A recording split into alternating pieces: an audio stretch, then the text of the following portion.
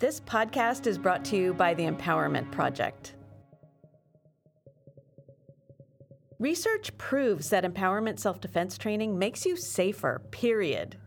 I want you to have a great self-defense toolkit so you can create strong boundaries, speak with confidence, and take up all the space that you deserve in the world. We'll hear stories from survivors and find out what worked for them and why. We'll interview leaders in the field and talk about tips, concepts, and really easy things that you could do to make yourself safer and interrupt the cycle of violence. I've taught self-defense classes for over 30 years, and I promise to teach you everything I know. Ultimately, I'm going to want you to get some in-person training, but a great empowerment self-defense class is more than just the physical skills. The list of things I want to teach you is endless, so let's get to it. My name is Sylvia Smart, and welcome to the Empowerment Project. Hello, listeners. I'm excited to introduce you to today's guest, Magdalena Dircio Diaz. Magdalena works with the Office of Student Affairs at Cal State University in Orange County. I first came to know of Magdalena through the National Women's Martial Arts Federation, also called the NWMAF, and she and a colleague were presenting their work about decolonization to a group of martial artists and empowerment self-defense instructors. They were brilliant, and their work is really important. I listened and took notes, hoping I'd be able to get one or both of them as guests here on the Empowerment Podcast by Naga. So today we have Magdalena Dircio Diaz. Magdalena, welcome. Hello, thank you for having me. I'm so glad you're here and going to spend some time with us. Yes, I'm excited. Awesome. Well, I would love for you to share about before we jump into the topic, a little bit about your personal journey with our listeners. Tell us about your early life and your teen years, your early adulthood, and how all the things life brought you and the choices you've made have shaped you into being who you are today. And that's a huge question. So just take it and run with it. Tell us whatever you want us to know. We're all All right, ears. you stop me because I might not be able to stop myself. Okay. So, hello everyone that's listening. I'm really excited to be here. So a little bit about myself. I was born in Mexico City. My mom was a teen mom. And I lived in Mexico for about 6 years. My grandparents first migrated, well, my grandma migrated, fleeing domestic violence to the United States. And then, like it's very typical in a lot of immigrant community families, she then brought over to the U.S. the rest of her family, including my mom, myself, my stepdad, and my brother, who was 9 months at that time. So we came to the US. I think that was my first, when I talk about decolonizing the work and how colonization impacts all areas of our life, obviously from the birth, I think that was one of the more salient experiences that I had in regards to colonization and displacement, having to cross a border at 6 years old. I think I talk a lot about how that was the first time, as a 6-year-old, that I lost a lot of that innocence that come with being a child, when you have to experience something like that. And my brother was 9 months old at the time. Oh boy. So we came to the US and we lived in Santa Ana, which is a community in Orange County that is not the Orange County you see in TV. It is predominantly Latinx, predominantly migrant families, working poor families, and I lived the majority of my adult life there. And so, I talk about migration as one of the foundations in the work that I do because that really shaped, I think, where I ended up landing professionally as the oldest child in an immigrant household. I took on that responsibility of kind of being an advocate for the rest of my family. Mm-hmm. I am the oldest daughter, the oldest cousin. And so at a very young age, I had to learn how to navigate different systems, learn a language, right? And kind of be like a spokesperson for my family. Um, and because in my communities, um, all we saw really when it came to professions was like law enforcement or social workers or therapists as like the pinnacle of success. I actually had a great therapist in elementary, and that really was like, I want to do that, right? Like those were the career choices we had growing up that Mm-hmm.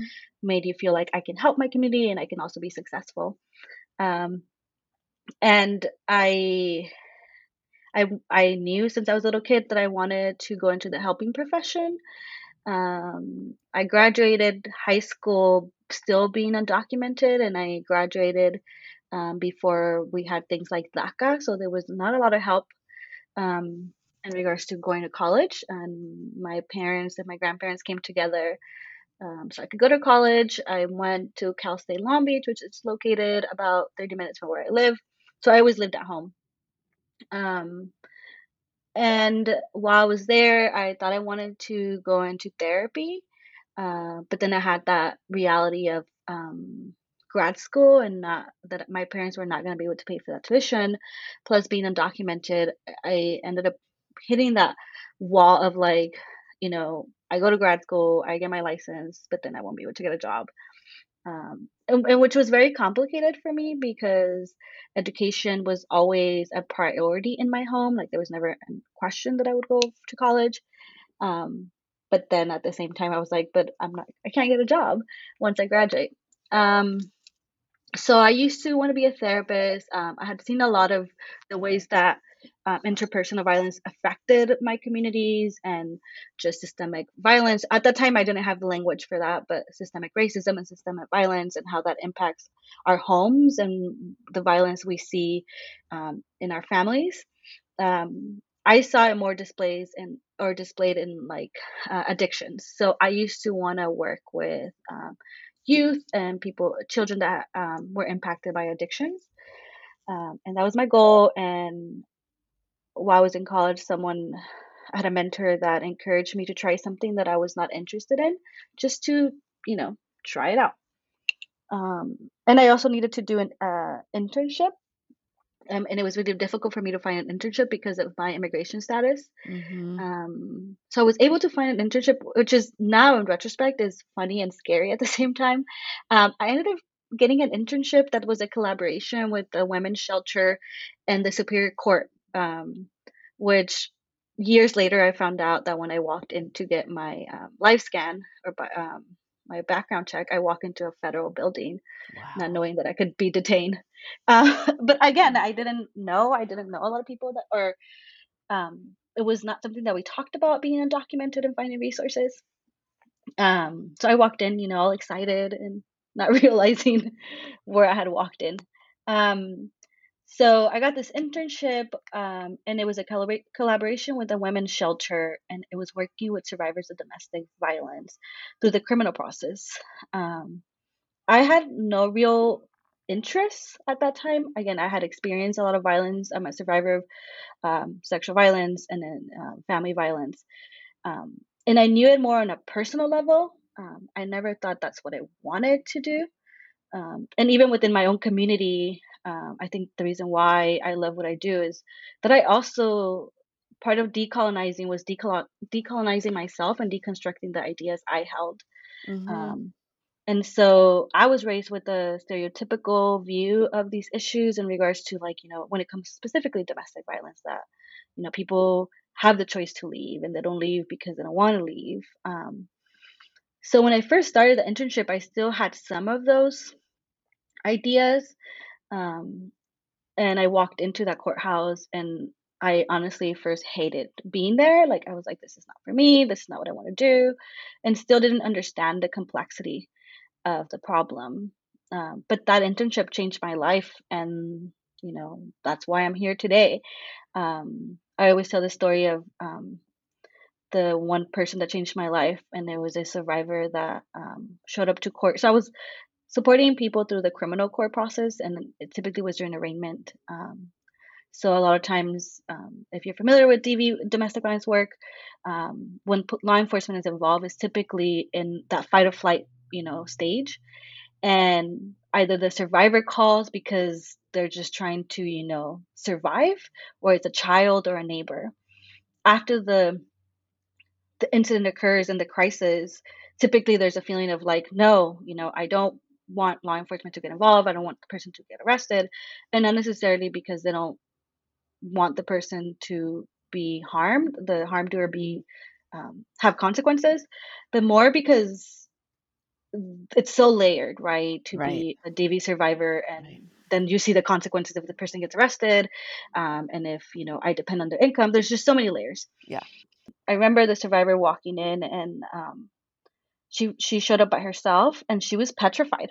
And at that time, I still didn't understand it. I was 22 at this time, right? I also I had experienced violence, but I was still young. And this survivor, I was shocked that she was so scared, and I was like, isn't this the safest place you can be, right? Like the Mm. harm doer is in custody, right? There's officers here, like this person cannot hurt you.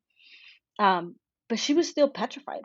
And I remember walking out because she ran out of the courthouse, and I walked out, and I got to her and I said, hey, explain who I was. And she told me how scared she was. And I was like, well, and I think that was the first time that I realized how domestic violence worked, right? And it wasn't just Mm. the threat of physical violence, but the emotional, Right. the fear, like by just a look, right? And if you work with DV survivors, they will tell you, like, I just knew the way they looked at me, Yeah. what that meant. And she told me this, and I was like, well, we don't have to wait inside the courtroom. We can wait outside. I can sit here with you. I'll let them know. And she was like, okay. And so, yeah, we sat outside. I went inside, told the bailiff, we're outside. We're going to be waiting. That was my part of my internship. And I sat outside, because also the process is so lengthy. You can sit there for hours. I just sat outside with her for a few hours, and we were just talking, right? Like, I mean, I gave her resources, but we're just kind of talking, not really anything like to do with the case. And, a few hours pass by, bailiff comes out and says, he was charged with like the usual, right? And I turn over and read the criminal protective order to the survivor, go over resources again. And obviously, this was pre COVID, right? But she turned around and hugged me, and she's like, thank you so much, right, for what you did. And in my head, I was like, I didn't do anything. Like, I literally just sat here. Um, and that really was the changing point for me. I think that's when it really hit home that how much people just need someone to be there, right? Not really to tell them what to do, Yeah. but just to be there. A lot of people have to show up on their own to these cases. There's all this outside noise telling them what they should and shouldn't do. And there's also a lot of mixed, complex feelings regarding like the person that caused them harm. And that's when I realized that there was, this whole world where I can support people in a way that there was no expectation, right? And it also helped me understand, again, the complexity of dating or domestic violence. Um, so after, like, again, I stayed in that internship for like a year after me feeling like I don't want to do this. Um, and then I Mm. graduated college, and I was still undocumented, so I couldn't really get into the field. Um, had a child, got married, and then I was able to adjust my status. Um, and it just made sense, and it was what I had experience in. And then I started doing more DV advocacy work, or domestic violence advocacy, did legal work. And I share this because it's also part of like my unlearning, even though I'm very proud of like the legal work that I did. Um, at that time, I also didn't realize, and which is a very hard thing to accept for a lot of people that are in the anti-violence movement, the harm that we might have replicated by pushing these ideas onto survivors of what is the thing that they should be doing, or what is the safe option for them. Right. Because I specifically work with survivors seeking restraining orders, which in retrospect, so many survivors don't have access, or it's not the safest thing for them to do. Um, and so I Right. worked at a nonprofit doing legal work. I co-created a project with the courthouse where we were providing advocacy services 5 days a week. We were reaching about over like 1,000 survivors a year just doing restraining orders. Um, so it's something that I'm still very proud of, but again, it's again the unlearning and deconstructing of what it means to be in the anti-violence movement. This way that the system, especially, is ignorant of or blind to all of the nuances and creates these little boxes that people who are having trauma, who are having crisis, who are living in fear have to fit themselves into, instead of like what you were able to do with that woman was Yeah, sit there, be with her, listen, and just walk with her instead of trying to tell her, do this, do that, you should feel this way, you should not feel this way. What's next is this. yeah, and even It's beautiful yeah, and I story. think now that I think back at it, right, with the experience I have, it's even deconstructing what as a service provider or someone that wants to help, right, or support survivors, what our roles are. Especially like, you're like, Mhm. okay, like you have a plan, right? And I talk about this when I talk about self-defense. Like we go in there with a class plan. This is what I need to teach in order for me to feel like I was successful or Mhm. that I actually helped the person. But then you walk into these spaces and that's not what they need. And it's okay to let go of that plan. Like success isn't meeting that class plan, right? It's meeting the need of that person you're working with or with those students you're working with.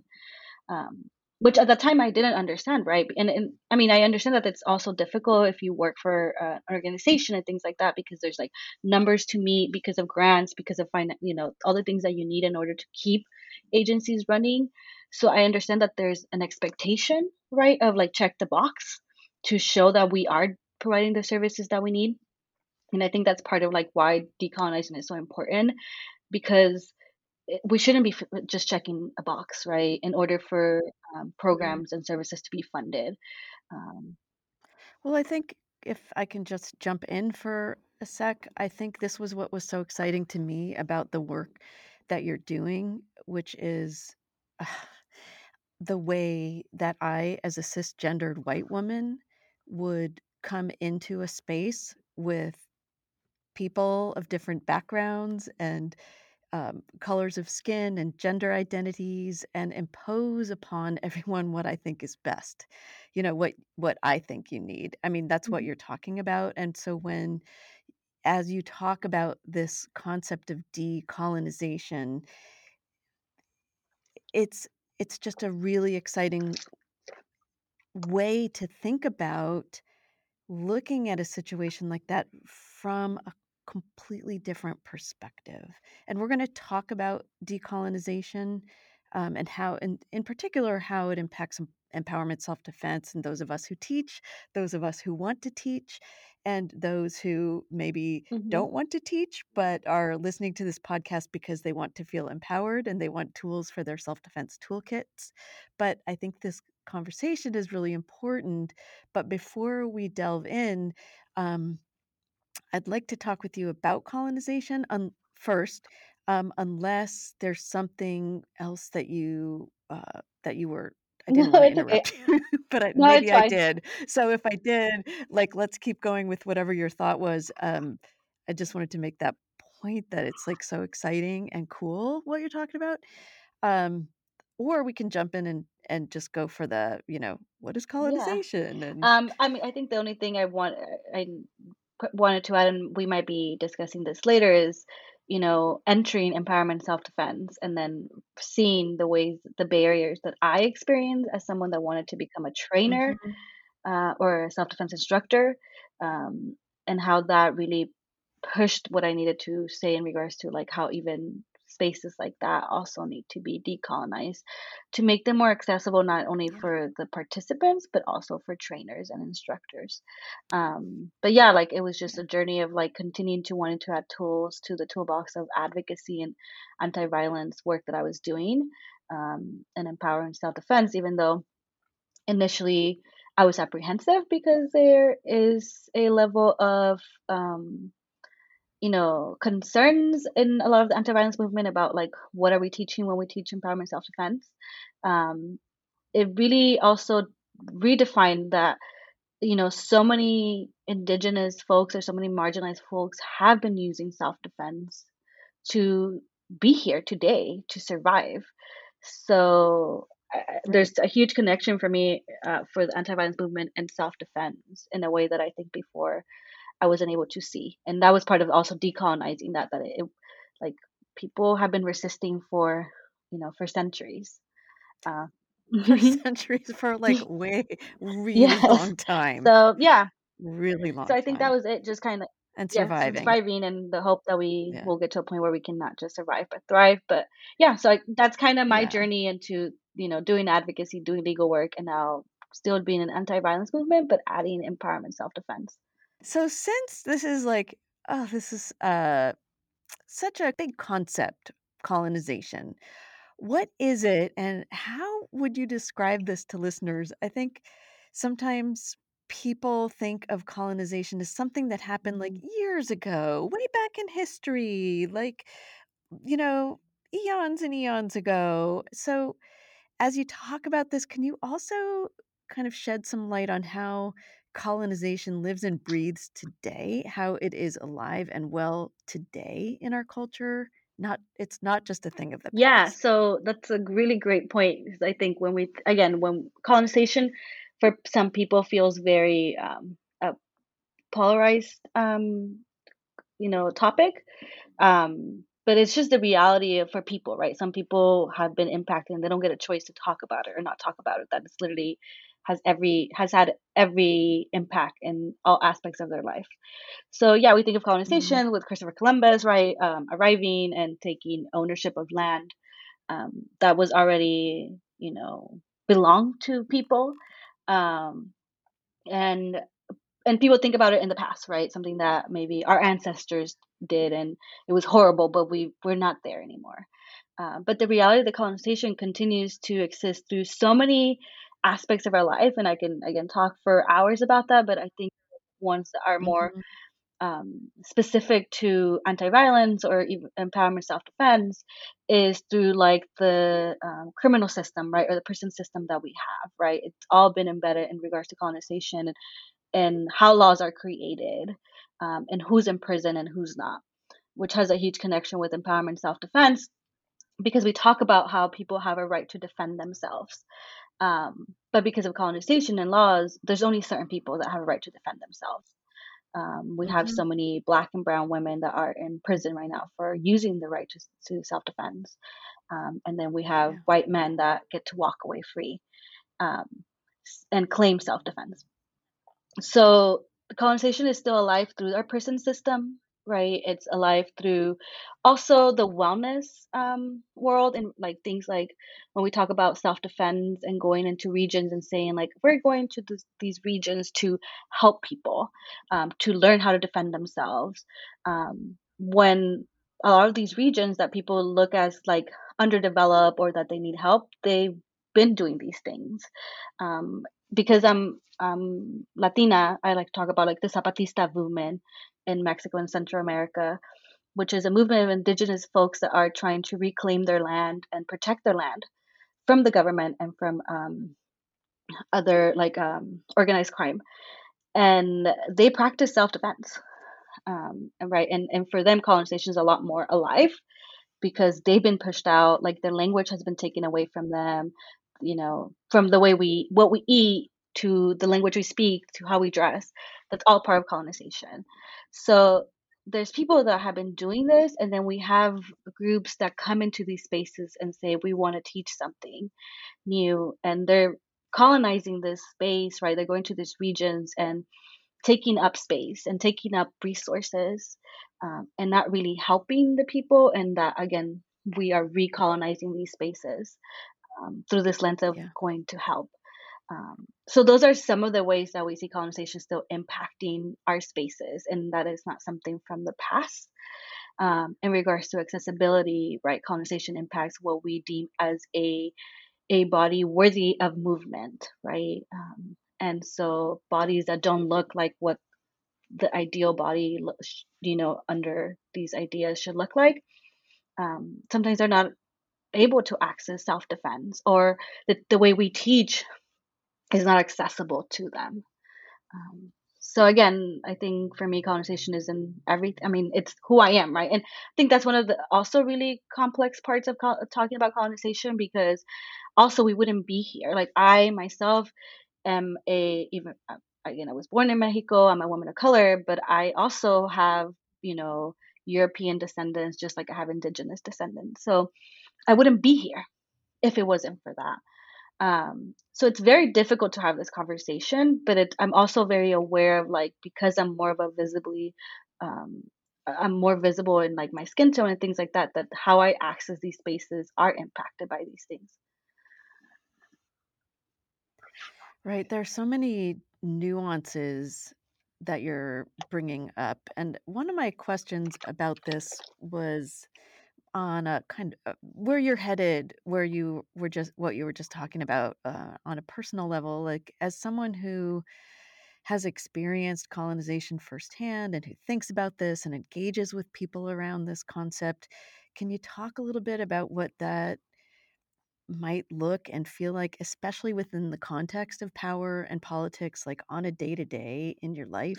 Yeah, I mean, I have worked really hard, right, to be in a place where I've been really blessed that people have been willing to share knowledge. I always thank the survivors that I work with, because a lot of my knowledge comes from, what they taught me.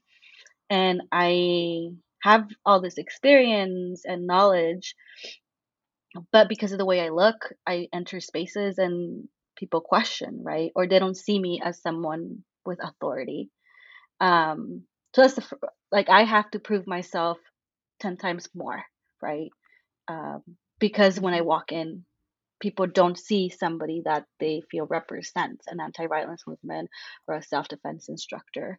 Um, and when we talk about politics and where we are right now, and specifically in the United States, but I talk about being someone that migrated here and always feeling like the displacement, right, and that being a core part of my identity, not feeling like you belong in either space, right? I mean, colonization to me is like I grew up in the US, and because of borders that were created and who was given power, like I'm technically not an American, right? Whatever that might mean. Um, but Hmm. I don't belong any like this is my home. Like I remember going through the citizenship process and feeling like it was very most people are very happy when that happens, right? And there's so much good emotions. There were so many negative emotions for me because I didn't understand why I had to do this step when I've lived in this country my whole life. I speak the language. Like it. So those are the ways that I see it in the everyday, right, and how it impacts my identity. The politics Hmm. that exists now, even like when teaching empowerment, self defense, like it's difficult to have these conversations because we know that using self defense to defend our bodies, brown and black bodies, could mean that we end up in jail. Right. Um, so it's hard. It's hard to be in those spaces where we say you have a right to defend yourself, but then in reality, the world is telling us we don't have a right to defend ourselves, and our bodies have been used and harmed without any repercussion. Right. And the consequences can be so Yes. steep. Yeah. It's a heavy topic. Hmm. There's a lot to it. There's a lot to really think through. And I think we will continue to talk a little bit about colonization as we flip it and talk about decolonization and how you go about the business of identifying and challenging all of it, from the little hidden tendrils that are just tucked away in the smallest reaches of the mind to these outright blatant obvious behaviors and systems. And then there's everything in between. So like it's so huge. We could talk about it for Yeah. days.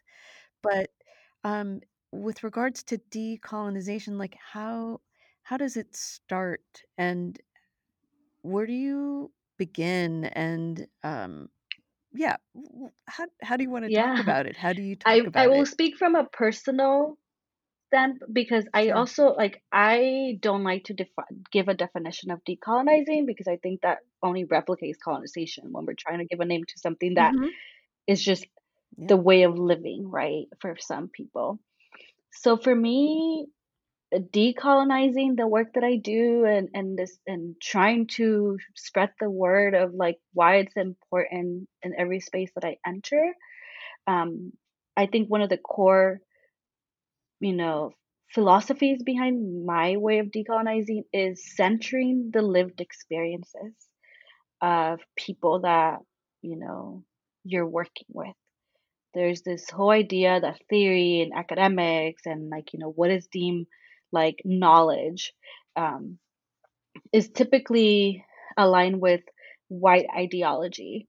And ancestral knowledge is not seen as, knowledge. So for me, it's centering my own lived experience and centering the experiences of the people that I'm working with. One way that I decolonize my work is by getting rid of this idea of what professionalism is.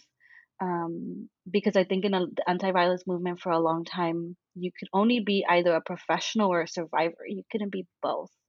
You can speak about your survivorship um, because it was deemed as like a deficit, right? Like, and to me, it's like the reason why I do this work and the knowledge that I have is because of my survivorship. Um, and I Mhm. think for a lot of people, right, coming into spaces is like I'm speaking from a place of how I was harmed and what I learned through that. So that's one part of decolonizing the anti-violence movement for me, and specifically empowerment self-defense. It's blurring that binary or those lines between like one or the other, where we come in with all our experiences. Yes, the trainings that we might take, but also our lived experiences.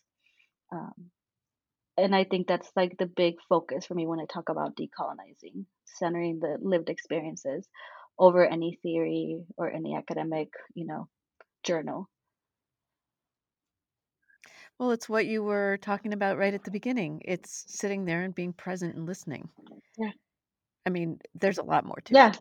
but it just reminds me back to that experience that you had, which was so informative to you, where, somebody felt like they were in a little box and it was scary and they hated it, and you listened and you were present and you took them outside to a place that felt safer and you Yeah, sat with them. because if you think of like the way that we've been taught to provide services is, well, first some diagnosis, right? Like what is this person experiencing? What textbook did I read about like, the cycle of violence that applies to this specific moment? But then you're not present. You're not in that moment. You're not listening. You're trying to have that person fit your idea of what it means to be a survivor or a person that has experienced trauma with the goal to like you are going to help them move along, right? And so Mhm. then you don't actually get to listen to people and understand that you know that person might not view themselves as a victim because again they've experienced so much in their life that this is just a speck of what they've had to live through. um, so Mhm. yeah, I agree with you about that moment being so crucial because you're breaking away from that like let me write down my notes, right? Let me see what characteristics are showing of an abused person, and just being with that person as a person yourself, like breaking away those power dynamics of facilitator or service provider and victim and just being with each other. Oh, that's so powerful. That's really powerful. Just as someone who's a like cisgendered white woman to, t- to to go into a space and to be fully present and wholehearted is is what I'm called to do. it's also courageous in a way. How do I want to say this?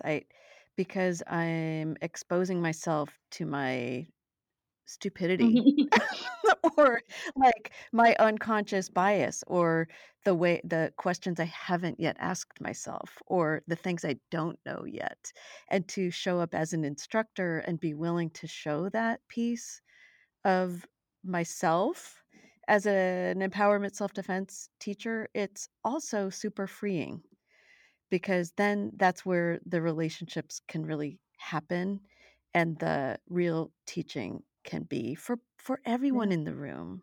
Me Yeah. too. Knowledge is co-created, right? It's not one person Yeah. holds the knowledge and passing it out, but we could, because again, I always, when people ask, I always thank all the survivors I've ever worked with, because the knowledge I am sharing today was co-created Mhm. by all these people that I've met, Yep. and my ancestors, my grandmother who was is a survivor, my mother who's a survivor, like all the empowering women in my life that have experience, like we've all co-created this. um and I think once we allow ourselves to accept that, I think that's when we move forward. I think this power dynamic, even within the anti-violence movement, of like who holds power or what is the right way and the Mhm. wrong way, or Yep. I'm a good person because I'm doing good work. It also like sometimes blinds us to the that we could also cause harm. Like we talk about, you've been really mentioning your privilege, right? But I could sit here and talk about all the ways, the identities that have, all of my identities that have been marginalized.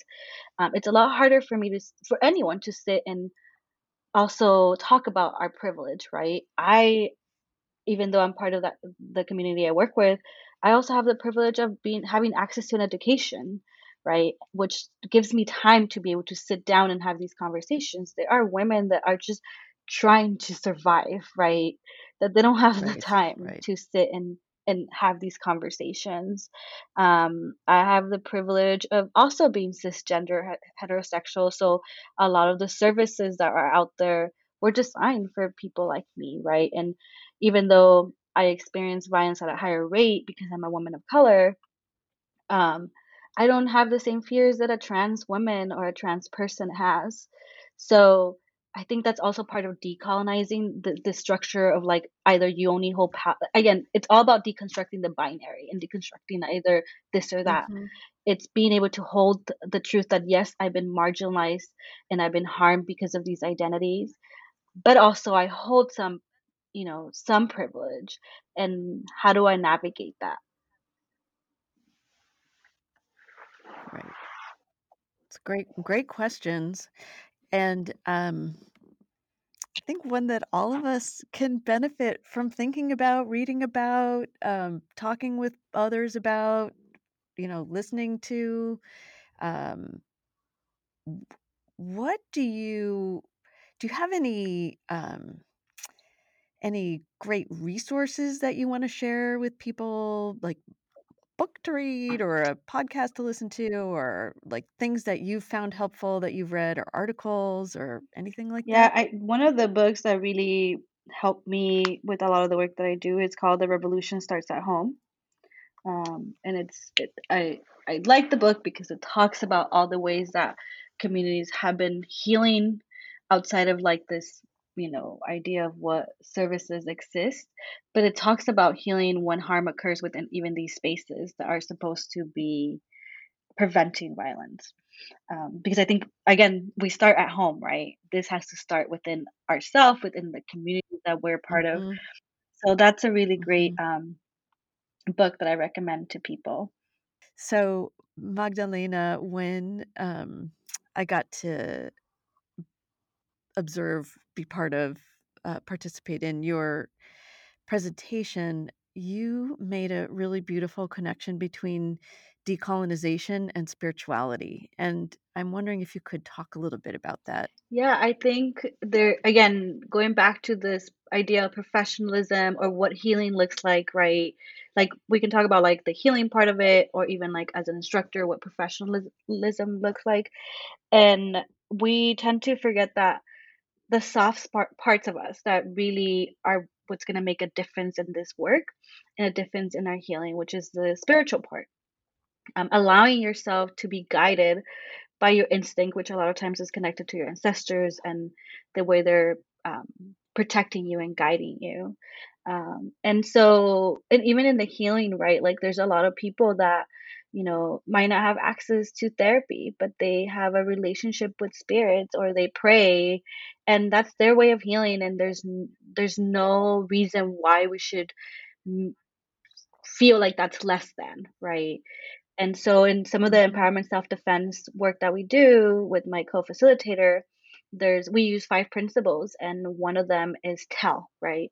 And when I was trained, tell meant call the police, which I was very taken back by that, because that's not always It's not always yeah, that's not safe. always accessible, and depending on who the Hmm. person that caused you harm and what you look like, like there's so many layers. And then that, Yeah. now that's changed to like go get help or, building communities. But, for some people, that is not accessible, right? And we talk when we break down tell, we say, if you have, you pray to your ancestors, you have a connection with this, that's you can tell them, right? That is part of healing. Um, Telling the people that mean something to you, and sometimes it's people that are no longer here, or they're, saints or gods or whatever you believe in, the universe, Mother Earth, that you tell this happened to me can be so validating. And again, that's just about giving choices because we make an assumption that everyone has somebody that they can rely on. And for some of us, the people we rely on are no longer here. Um, so centering that part of us that is not just about the physical realm, but other spirits that guide us, can really be life changing and just reinforces that people have already had these tools. I mean, that they've already done this, right? And we see this a lot in a lot of indigenous communities that they, before a big decision or when there's a challenge, they connect with the spirits or the spiritual world. And it's worked for them. And why are we trying to erase that part of us? Is something that I think we really need to start reclaiming. Love it. Yes, exactly. That there's already a richness, a connection. Uh, there's nothing to fix here. Hmm. Like, I mean, what I'm trying to say is like, there's strength Yeah. here to find it, to see it, to respect it, to notice it, to call it out.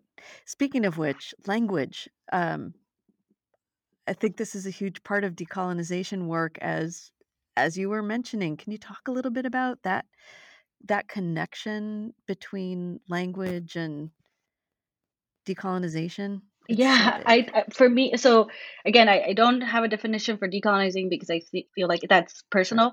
But one of Yeah. my Yeah. pillars in decolonizing is language. Language is so powerful. With language, we create violence. We create spaces where violence can exist. We reinforce ideas where harm can be reproduced. We create who the dominant discourse, who has access to things, who doesn't, what the world should look like. But with language, we can also deconstruct that. And being aware of that and being aware of the language you use and allowing for space for, again, co-creation of what feels safe and healthy through language is so crucial. I feel like we can all probably have an experience of like you went to the doctor or whatever, and someone said something in a way that just didn't feel right for you and you completely shut down, right? Like it's so powerful and we don't Mhm. realize that.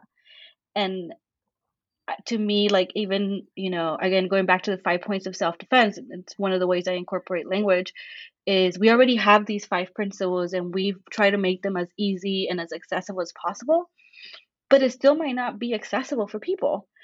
So we tell people like, Right. you tell me what this means to you. You tell me how this word is used. it's reclaiming also the words that have been used to continue harming us. So I was used as an example in the Latinx community. There's a term. It's a Spanish word. It's called chisme, and it's gossip. And chismosa is a gossiper, and it's always been gendered.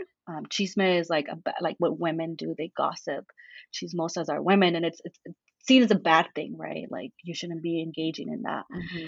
And a lot of like younger Latinx women, we've started to reclaim that word, something that was used to like continue perpetuating this idea that all we do is gossip and there's nothing of any substance that we talk about along amongst ourselves, is reclaiming it, because actually chisme is a form of support groups that a lot of indigenous women had when they didn't have a DV support group or a therapist. They would all come together and talk about their lived experiences, and that was the support they had. And that's how, the chisme thing came to be, and that's why it was also weaponized, so women wouldn't engage in that, because that was a way of supporting each other. So we know in domestic violence or an abusive relationship, isolation is one of the tools, right? So if you deem Hmm. the one thing that nurtures relationship between these communities and deem it as a bad thing, you take that away from them and you isolate it. Yeah. And Yeah. so even in that, right, like we reclaim things. Like I'm a proud chismosa, right? Chisme is a way that I come in Mhm. community with other women, and that I'm connected with, and we talk about our lives and we support each other. And so we've had support groups for centuries, right? But we just were not Right. calling it that. Right. Yeah. I love it that. I love that um, reclaiming. You've given us a lot to think about, and it's time to wrap up. But before we go, do you have any final words of wisdom, or like one big takeaway, or if there was one main thing you would really want us to get or understand or do, what would it be? And maybe there's more than one, so don't let me limit you. But like, what would be our what do you want us to make sure that we get? The one thing that resonates, and again, I'm allowing my instinct to just guide me in what I'm going to say. The one thing that's been guiding Hmm. me in these past weeks when I talk about this is deconstruct this binary of good and bad, because when we do that, we don't allow ourselves to grow, right? And I understand that colonization feels like a very heavy topic and feels very, for people, like either is one or the other. Um, just know that you're not a bad person for wanting to explore and acknowledge the ways where you might have reproduced harm. Um, that you can do really good work and still have a lot to learn. Um, Hmm. that this is a journey that we're all, a part of, and you know, there's no wrong or right as long as you're willing to sit and listen to your, you know, your community and what is needed, especially in this movement. I think it's really hard. Um, you don't ever want to be seen as someone that's causing harm, but we're all capable of causing harm, even if it's unintentional. It's about wanting to learn, and I think that's what decolonizing for me is I'm already in this work, but I still need to learn something. I still need to deconstruct some things, um, so I don't reproduce harm. And so I think I've been telling everyone, like, just deconstruct this idea of like you can either be a good or a bad person. Like, we all have so much to learn still. So true. That's so great. Thank you so much for that. Magdalena, you're awesome. Thank you. Thank you for spending your time with us Do you today. mind if I briefly Yeah, just go ahead. talk about like the empowerment self defense stuff that I'm like, just maybe like 30 seconds, just in case people.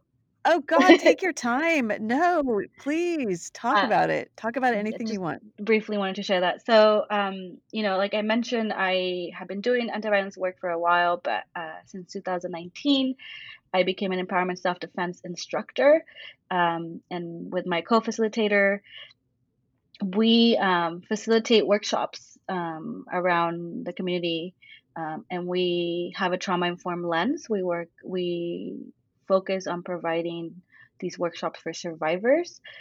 We use it as a healing modality, not just, as a way to learn new techniques. I mentioned I have been doing anti-violence work for a while, but since 2019, I became an empowerment self-defense instructor.